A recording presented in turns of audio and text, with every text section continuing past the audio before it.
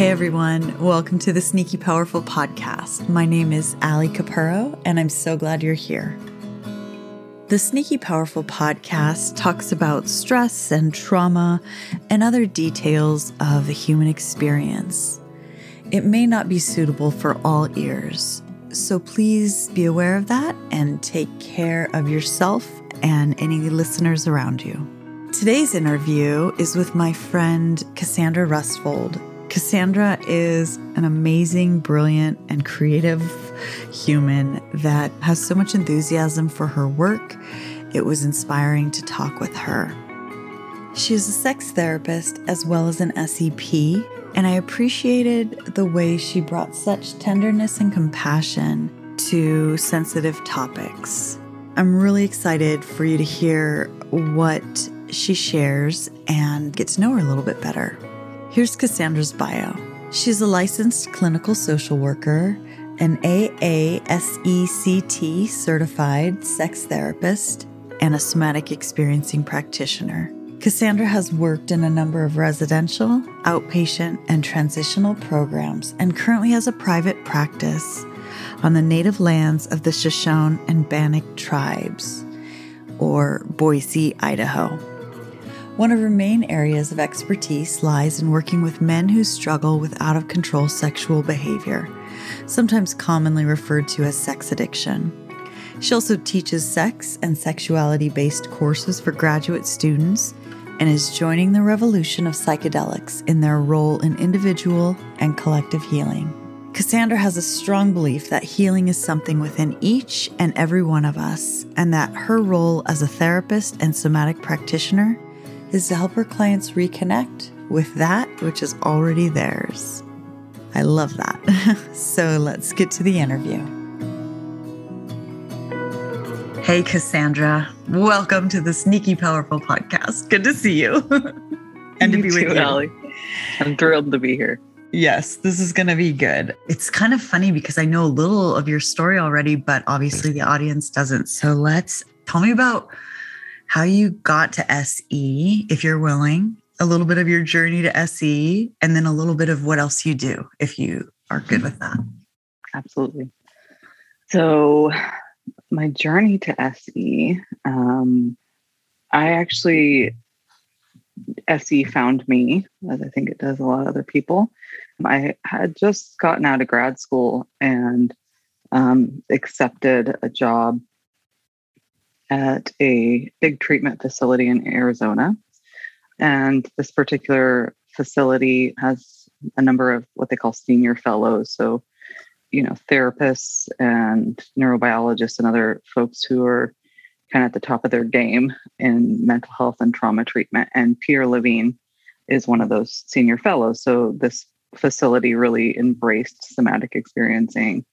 And, the facility I was working at was for just entirely focused on helping cisgendered men struggling with what they called sex addiction.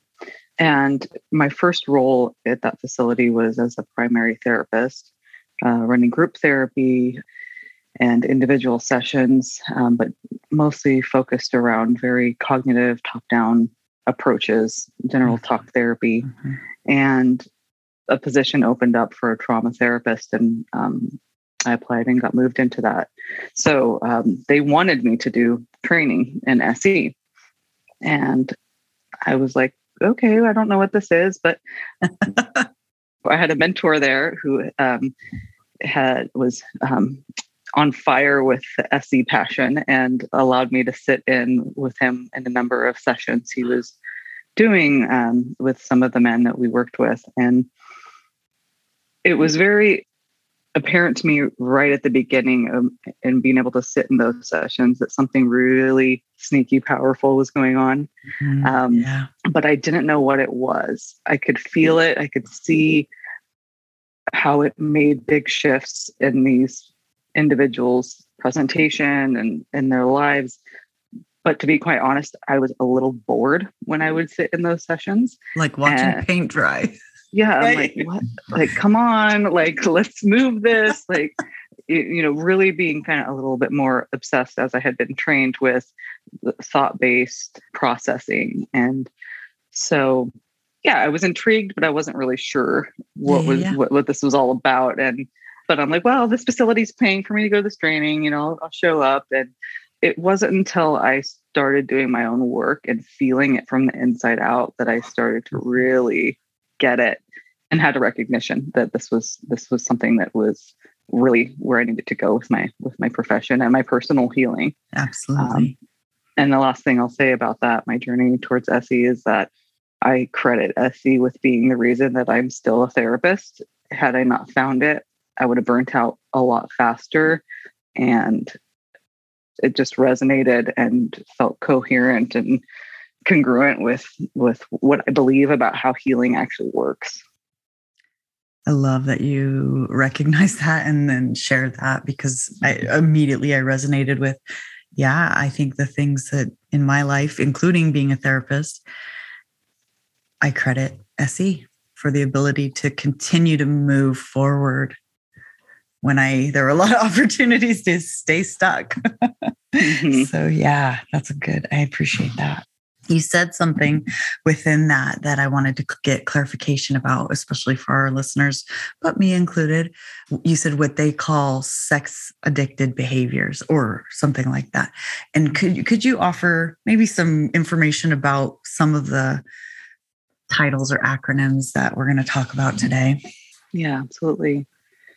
I think it might necessitate me taking you on a little journey of my understanding of them, if that would be. I would love that, because I would like this is my chance to learn. So absolutely. Okay. Great. So I attended, my graduate training was in a sex therapy focused program. And I went into that with a lot of fervor around sex positivity and sexual liberation, and which I still hold those things very sacredly.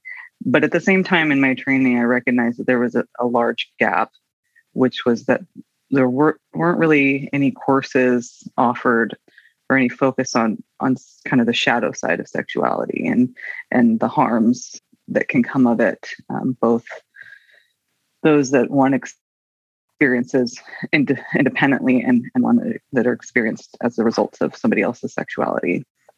So within my early years as learning how to become a therapist, I sought out internships and other training with looking at like kind of this umbrella term of problematic sexual behavior. Got it. And so underneath that umbrella, I should say, of problematic sexual behavior, I would hang a number of things. I would hang sexual offending behavior or boundary violating behavior. Another vein of that is sex addiction, somebody who has an actual process addiction connected to sex and sexuality, and the chemical releases therein that happen in their brain when they're having sexual experiences or anticipating them. And then another model that I've really found a lot of, again, congruency with for myself as a professional, which is out of control sexual behavior. And so that is something, some people might utilize the term compulsive sexual behavior. But essentially what it means is anything that's outside of one's values set could be deemed out of control sexual behavior. Yeah. So is that helpful? Super, super helpful. I almost want to know. So I think sex offending, we know that the addiction, as far as the chemical releases, that kind of feels clear. How about, and I don't know, I imagine in therapy, it gets kind of maybe gray when the out of control or compulsive sexual behavior, because I'm thinking when someone's values get shifted a little to fit their out of control behavior. Like, oh, maybe this is okay. So I guess maybe if you had an example of that to make kind of anchor it or feel more concrete for me, that would be helpful if you have an example. Absolutely. So let's see if I'm answering your question correctly. Sure. I would like to just state that there's a lot of, whether we want to believe it or not, in 2022, there's still a lot of sexual shame and collective discomfort with dialoguing about sex and sexuality. And there's also the other side of that pendulum, which is a lot of overexposure and easy access to sexual imagery, which I choose to use that term in lieu of pornography because it's more clear on what it is. And one of my mentors, Doug Brunt-Harvey, really encourages me to use that as well. Mm-hmm. But so as far as there being conflicts, internal conflicts, so somebody, thinking of an individual I work with who views sexual imagery a number of times a week, but that's not in alignment with his religious values.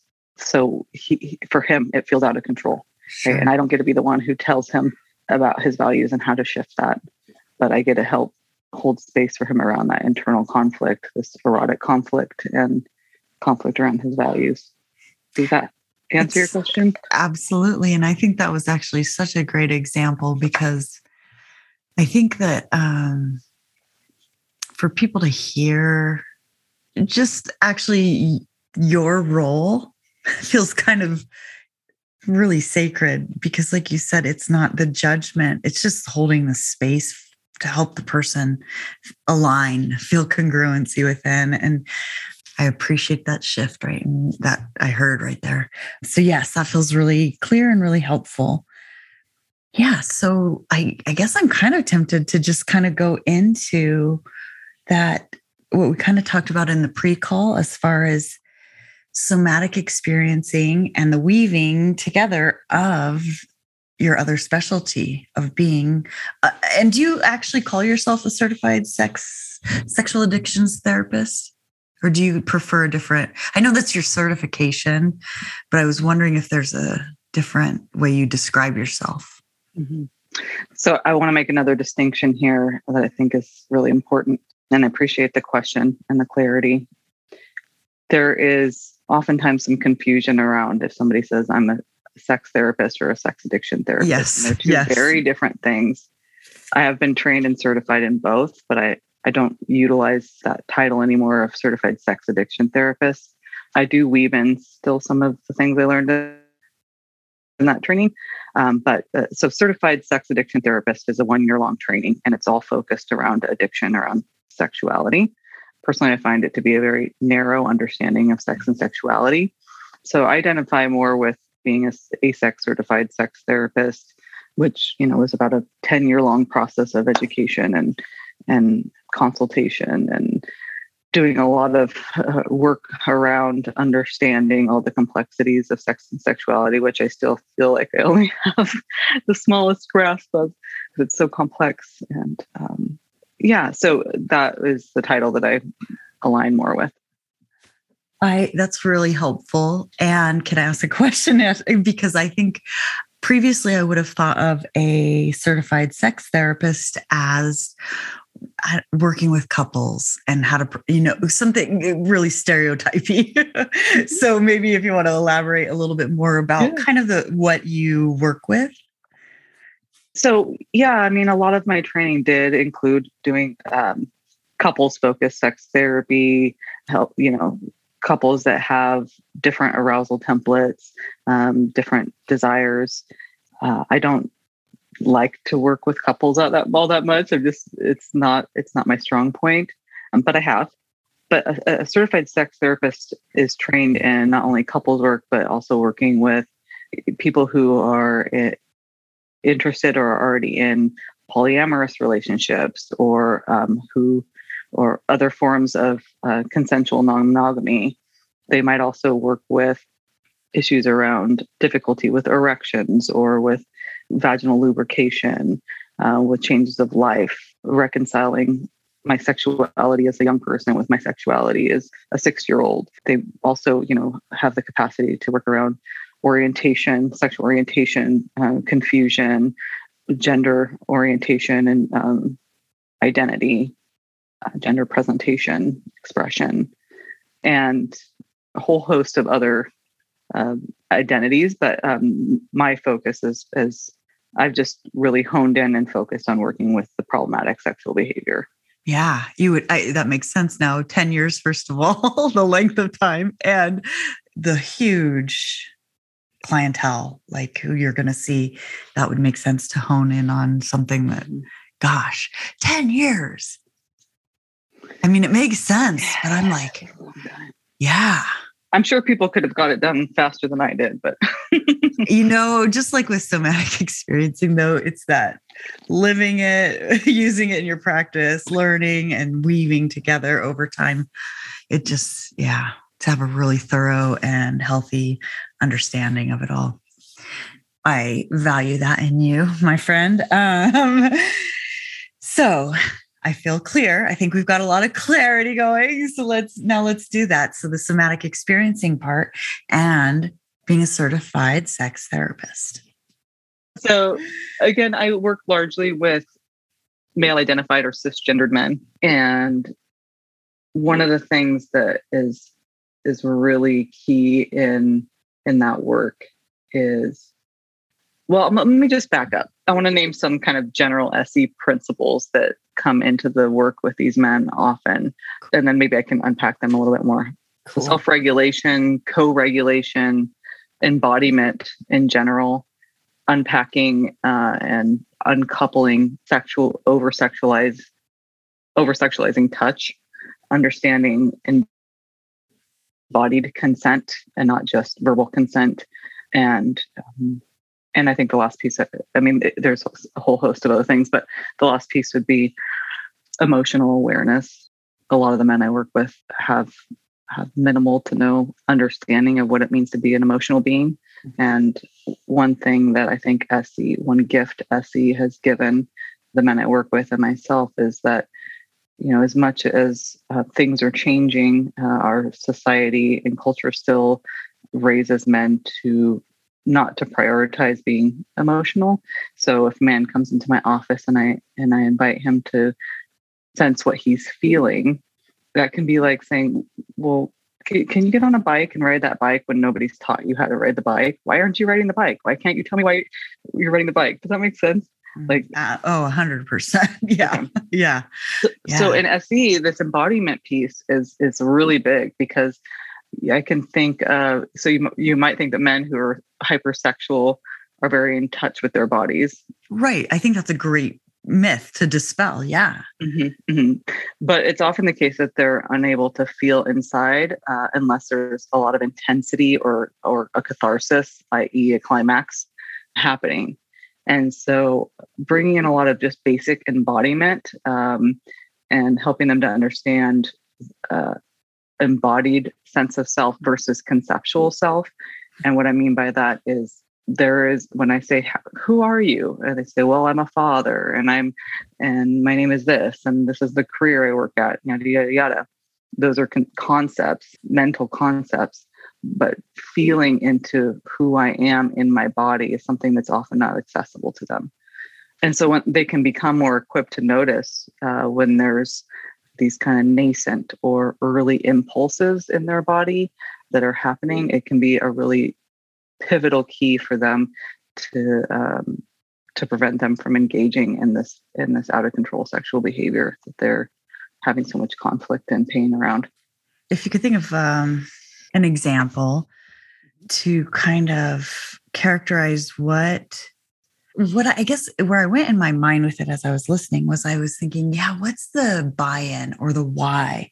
Like, why? What's the point of knowing who I am? I mean, for us, for like a therapist, like I know, like that's my goal in life, is to better understand myself and the why. But I'm thinking, how do those link together? Like, if I can feel the beginning of my impulses, what's that going to help if I know that? Mm-hmm. Well, like I said, I think of a number of men who come into my office either for group therapy or individual. And one of the agreements they make when they do this work is that they are going to come in and speak about when they've crossed a boundary of their own, which is maybe to say an individual, like I spoke about before, who doesn't feel good about the fact that he's viewing sexual imagery. So if he views it, he makes an agreement to himself that he's going to come and name that in the next group or in the next individual session. So it doesn't remain a secret and continue to hold power over him. So some of the buy-in around being embodied is if this individual comes into group and says, I crossed my boundary this last week, and I say, are you open to some questions or some feedback from your group members about that? And he starts getting asked, well, what was happening beforehand that was going on for you? And he's like, well, I don't know. It was kind of a stressful day, but I don't know. Everything seemed fine. And then I just got online. But if he has experience and the capacity to feel into his body and his sense of embodied self, then he might know at noon, oh, there's something unsettled happening inside of me, and maybe I need to tune into that. And if I do tune in to that, maybe there's an opportunity there to find some ability to reach out to someone or to do some other sort of self-soothing approach that is going to be a lot more available to impede the forward movement towards crossing his boundaries than if that little rumbling of discomfort is now at a 10 and I'm about to get online. Bingo. That was exactly what I was looking for. And I'm so excited because now I know you got the answer you wanted. Well, I like this. It just helps my conceptualization and go, okay, that makes so much sense to me, and to be able to explain to people or talk with people about it. But also, does there tend to be a commonality that you see when you say, if I have better awareness, I might tune in earlier to, I'm a little unsettled. And then, I don't know how many hours or minutes that precedes the viewing of sexual imagery, possibly, or going against their own boundary. But is there a common experience, like before someone, if I'm sober and I'm in recovery for drinking, what's going to be the thing? What are the things that are my triggers to drink? And is it loneliness? Is it, and I was wondering what are those triggers or that unsettledness? Are there any commonalities or common themes that the people that you're working with are feeling before the sexual behavior? Is it sexual at all? Or is it not sexual at all, but that's how it's connected or linked in their wiring? Yeah, well, I'm glad that you used the term, are there any commonalities? Because I would say, obviously, there's no one answer to that question because everybody's an individual. But I would say a large number of folks who struggle in this area, who have been raised and socialized as men, they unfortunately have this belief system that's been handed to them that they have to do everything on their own, and that they have to manage things on their own. And so I think of this sense of like when there's loneliness or there's overwhelm, in lieu of connecting in a real way with another individual, it's like a faux connection that they're seeking. And so to add on to that piece, I would like to bring in the notion of like self-regulation and co-regulation. And, another commonality is most of these men they've never been taught, whether it was because they didn't have a competent caregiver or because they were socialized as men, the ability to self-soothe wasn't modeled or given to them early. Yeah. And then the notion of reaching out and asking for more support and connection has felt like something unavailable. So a lot of the work that we do together is about learning how to oftentimes first co-regulate. And so that's why group therapy is so huge, because they're coming in and allowing others to feel with them and to feel with others and to have that support. And again, I'm always there to help support it becoming more embodied than just conceptual in the room. Absolutely. That's actually so beautiful, because I don't know if this fits exactly, but what occurred to me was this tendency or this conditioning to, I suppose if it's sexual imagery, that's the faux part of the connection.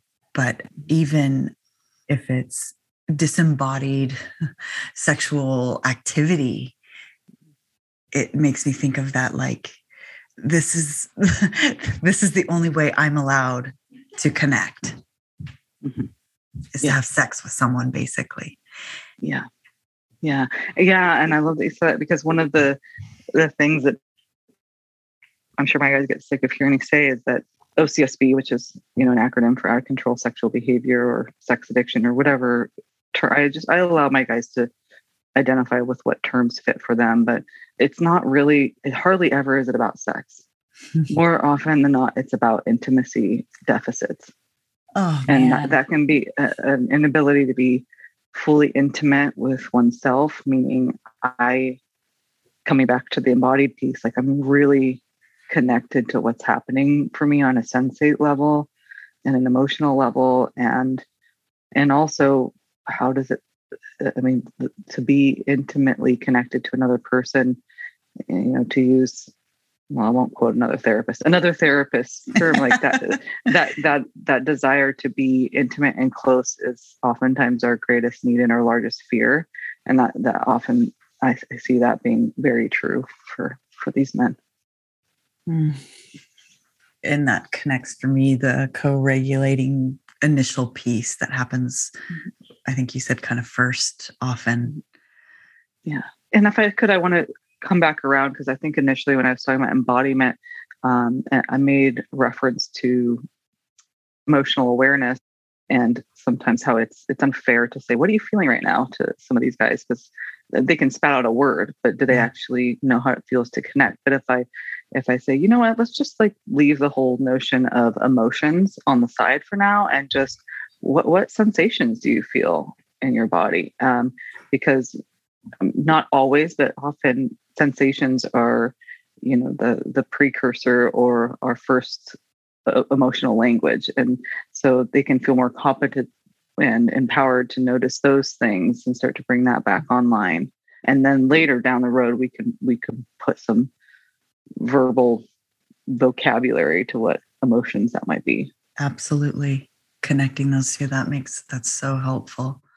Yeah, I'm in love with this topic right now, and seeing the desperate need we have for this knowledge to permeate through society much more. Mm-hmm. Mm-hmm.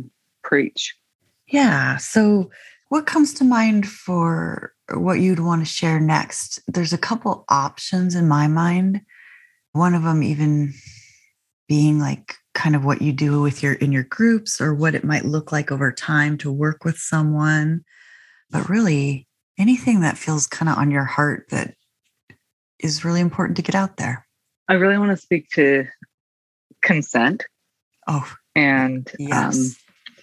And consent through an SE lens. And I think that might dovetail into touch work, somatic experiencing touch work as well with this population, which I just want to name out the gates was something I was very trepidatious about for a long time, especially as a woman working with men. So the model I use, out of control sexual behavior, it's really based off the foundation of the World Health Organization's sexual health principles. So that's kind of one of our guiding lights. And so those are honesty, shared values, non-exploitation, consent, prevention from unwanted pregnancies and STIs, and pleasure. So we don't negate or ignore the fact that pleasure is one of our sexual health rights as humans, but we hold it equally with all those other pieces. So consent, oftentimes I see that men have I don't want to just say men, I'd say women as well, but have a narrow understanding of what consent is. And so I'm weaving consent in all throughout sessions, group and individual. One of the things that we learn in SE training is something as simple as when somebody comes in asking how the proximity feels with our chairs and how close we are, and would they like to change that at all, and how do they know that does feel or doesn't feel good in their body. And generally I'm getting a response of, no, it's fine. It's fine how you are. But I'm really inviting that. I'm speaking to consent in a way there. And I'm saying, I want to really encourage you to notice how it feels like a yes or a no in your body. And so learning consent for them first, and then later, helping to bridge that gap with regards to consent with other people sexually. Yeah. And so then, with regards to touch work, which isn't something I do with all clients, but a number of the folks I work with had a neglectful childhood or an abusive childhood. And now their only real way of accessing touch that feels good is in a sexual way.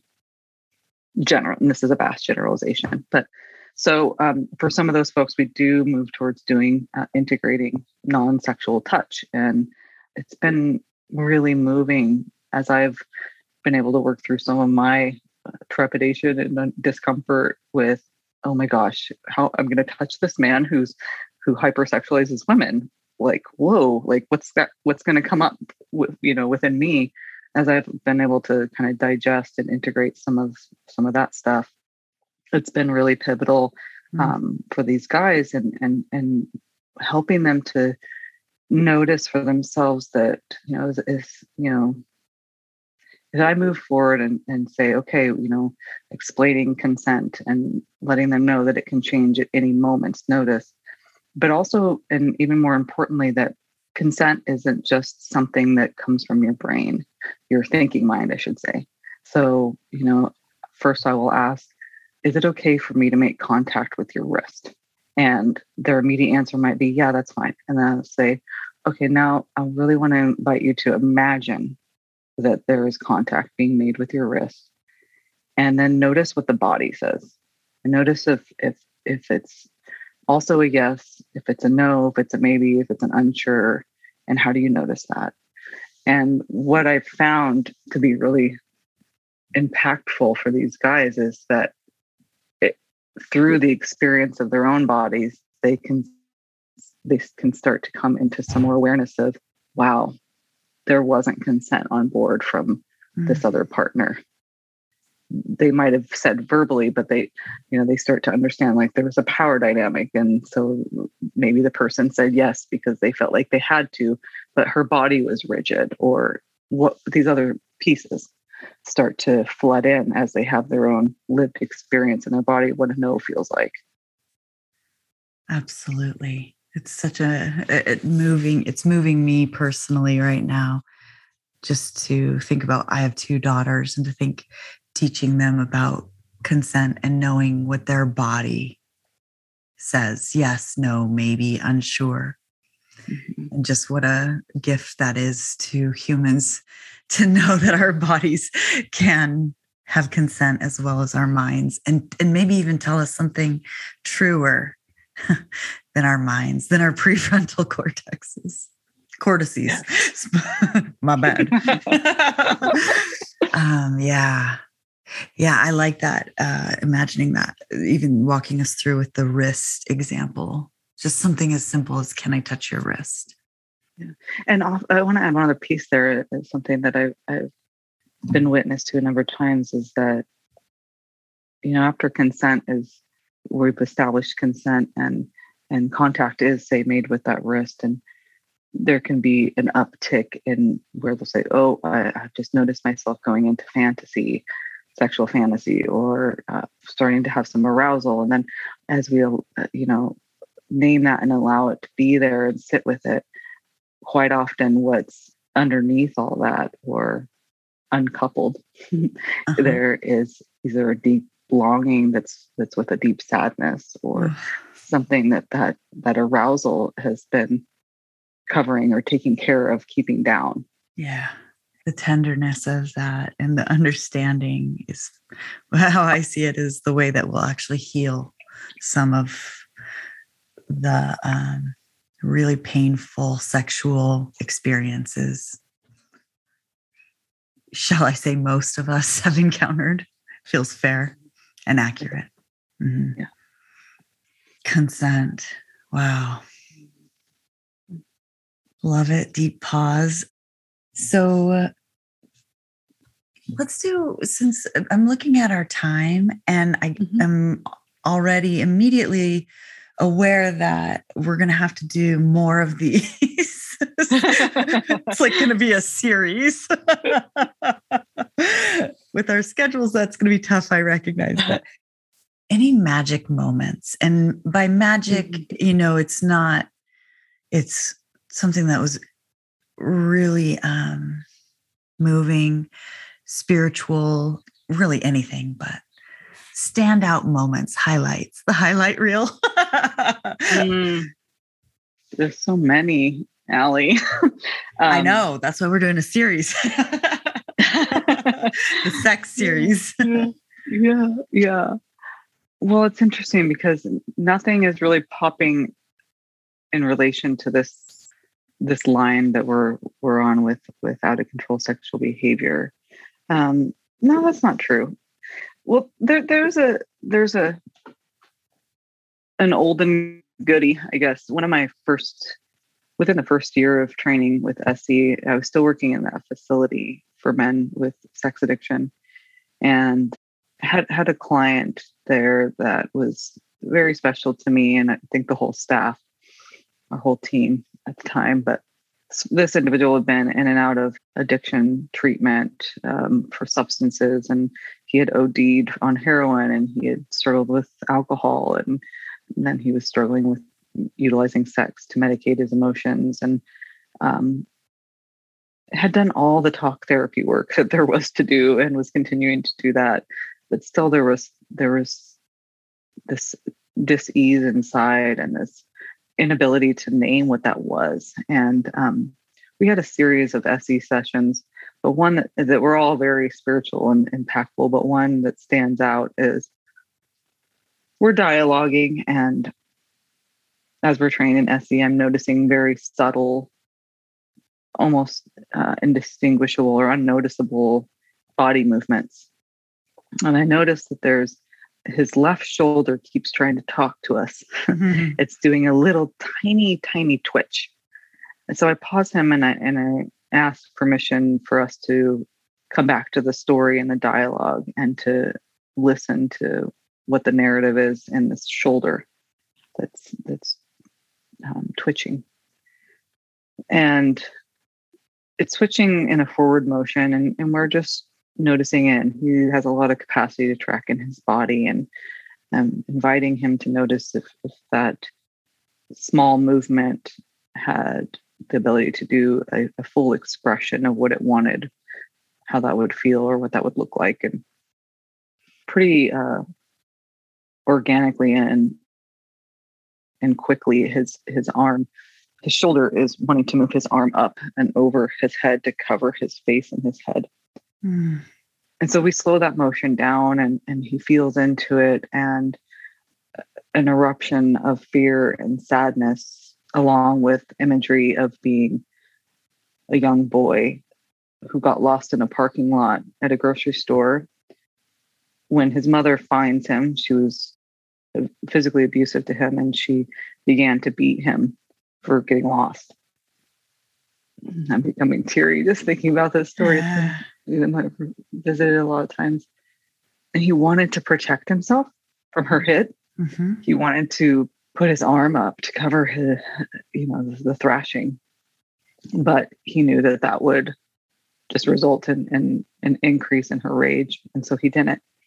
But this impulse in his body was still there. Mm-hmm.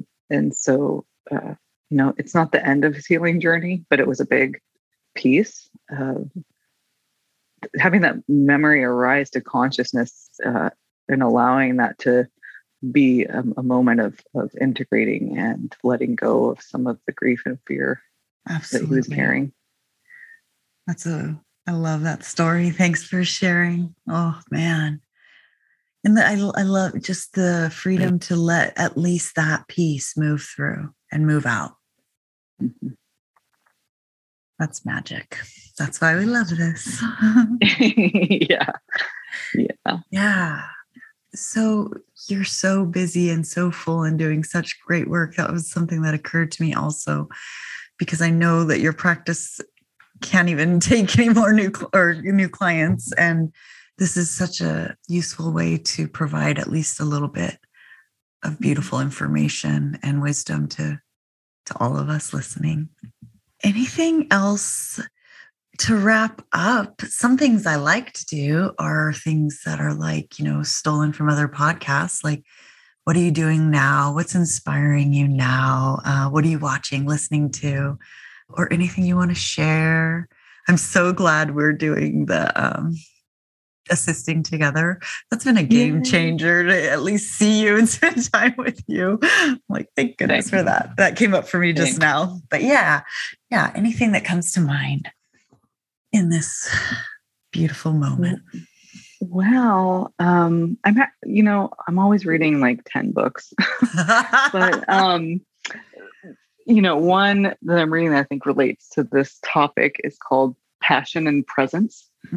And it is written by a woman who's a Hakomi practitioner, which is not Essie, but it's like Essie's brother. Right. Right.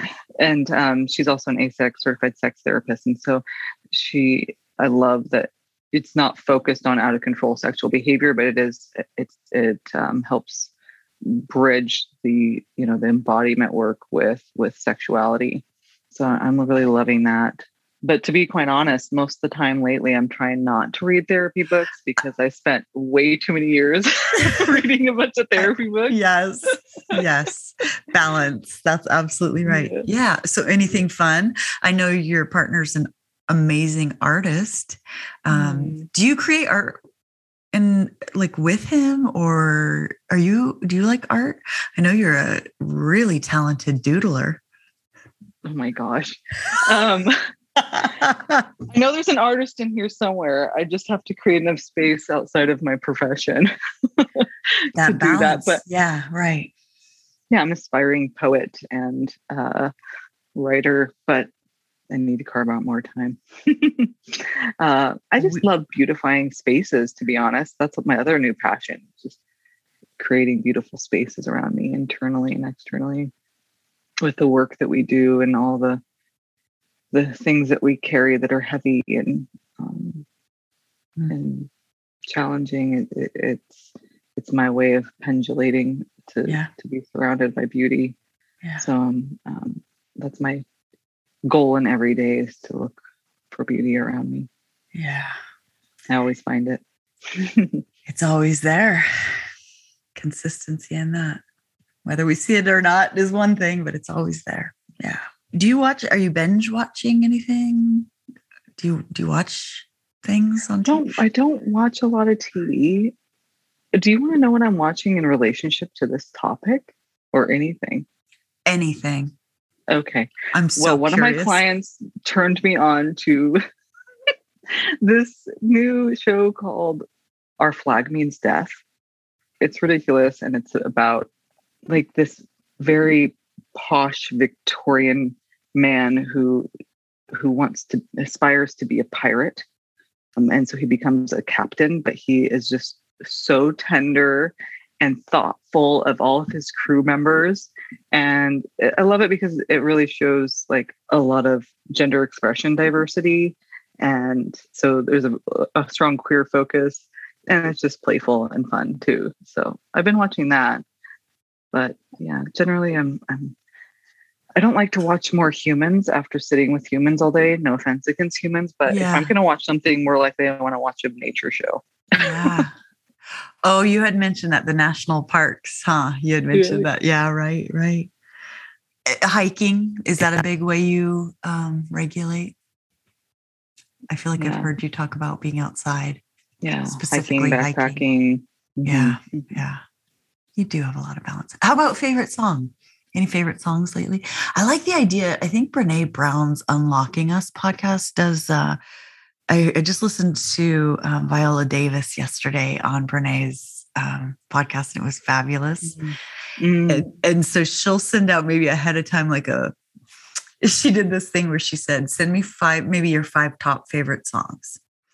And then she had Viola Davis at the end of the podcast say, in one sentence, something like, in one sentence, what does this say about you, basically? And I was like, oh, I love that. I wish I would have thought of that. But I do think like what we're listening to or reading, I think it communicates something about our hearts. And so I was thinking, are you listening to anything that I should know about?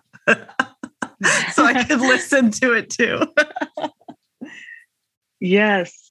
A song actually that was played on the break of one of our SE trainings this last weekend. I've listened to a number of times and sent to a few of my clients who some of their stories are interweaved in what we've talked about today. It's by Trevor Hall. You Can't Rush Your Healing. Oh, okay. I've got it written down. That. And then if I had to say, this goes out to some of my girlfriends that we've listened to this song over and over and over.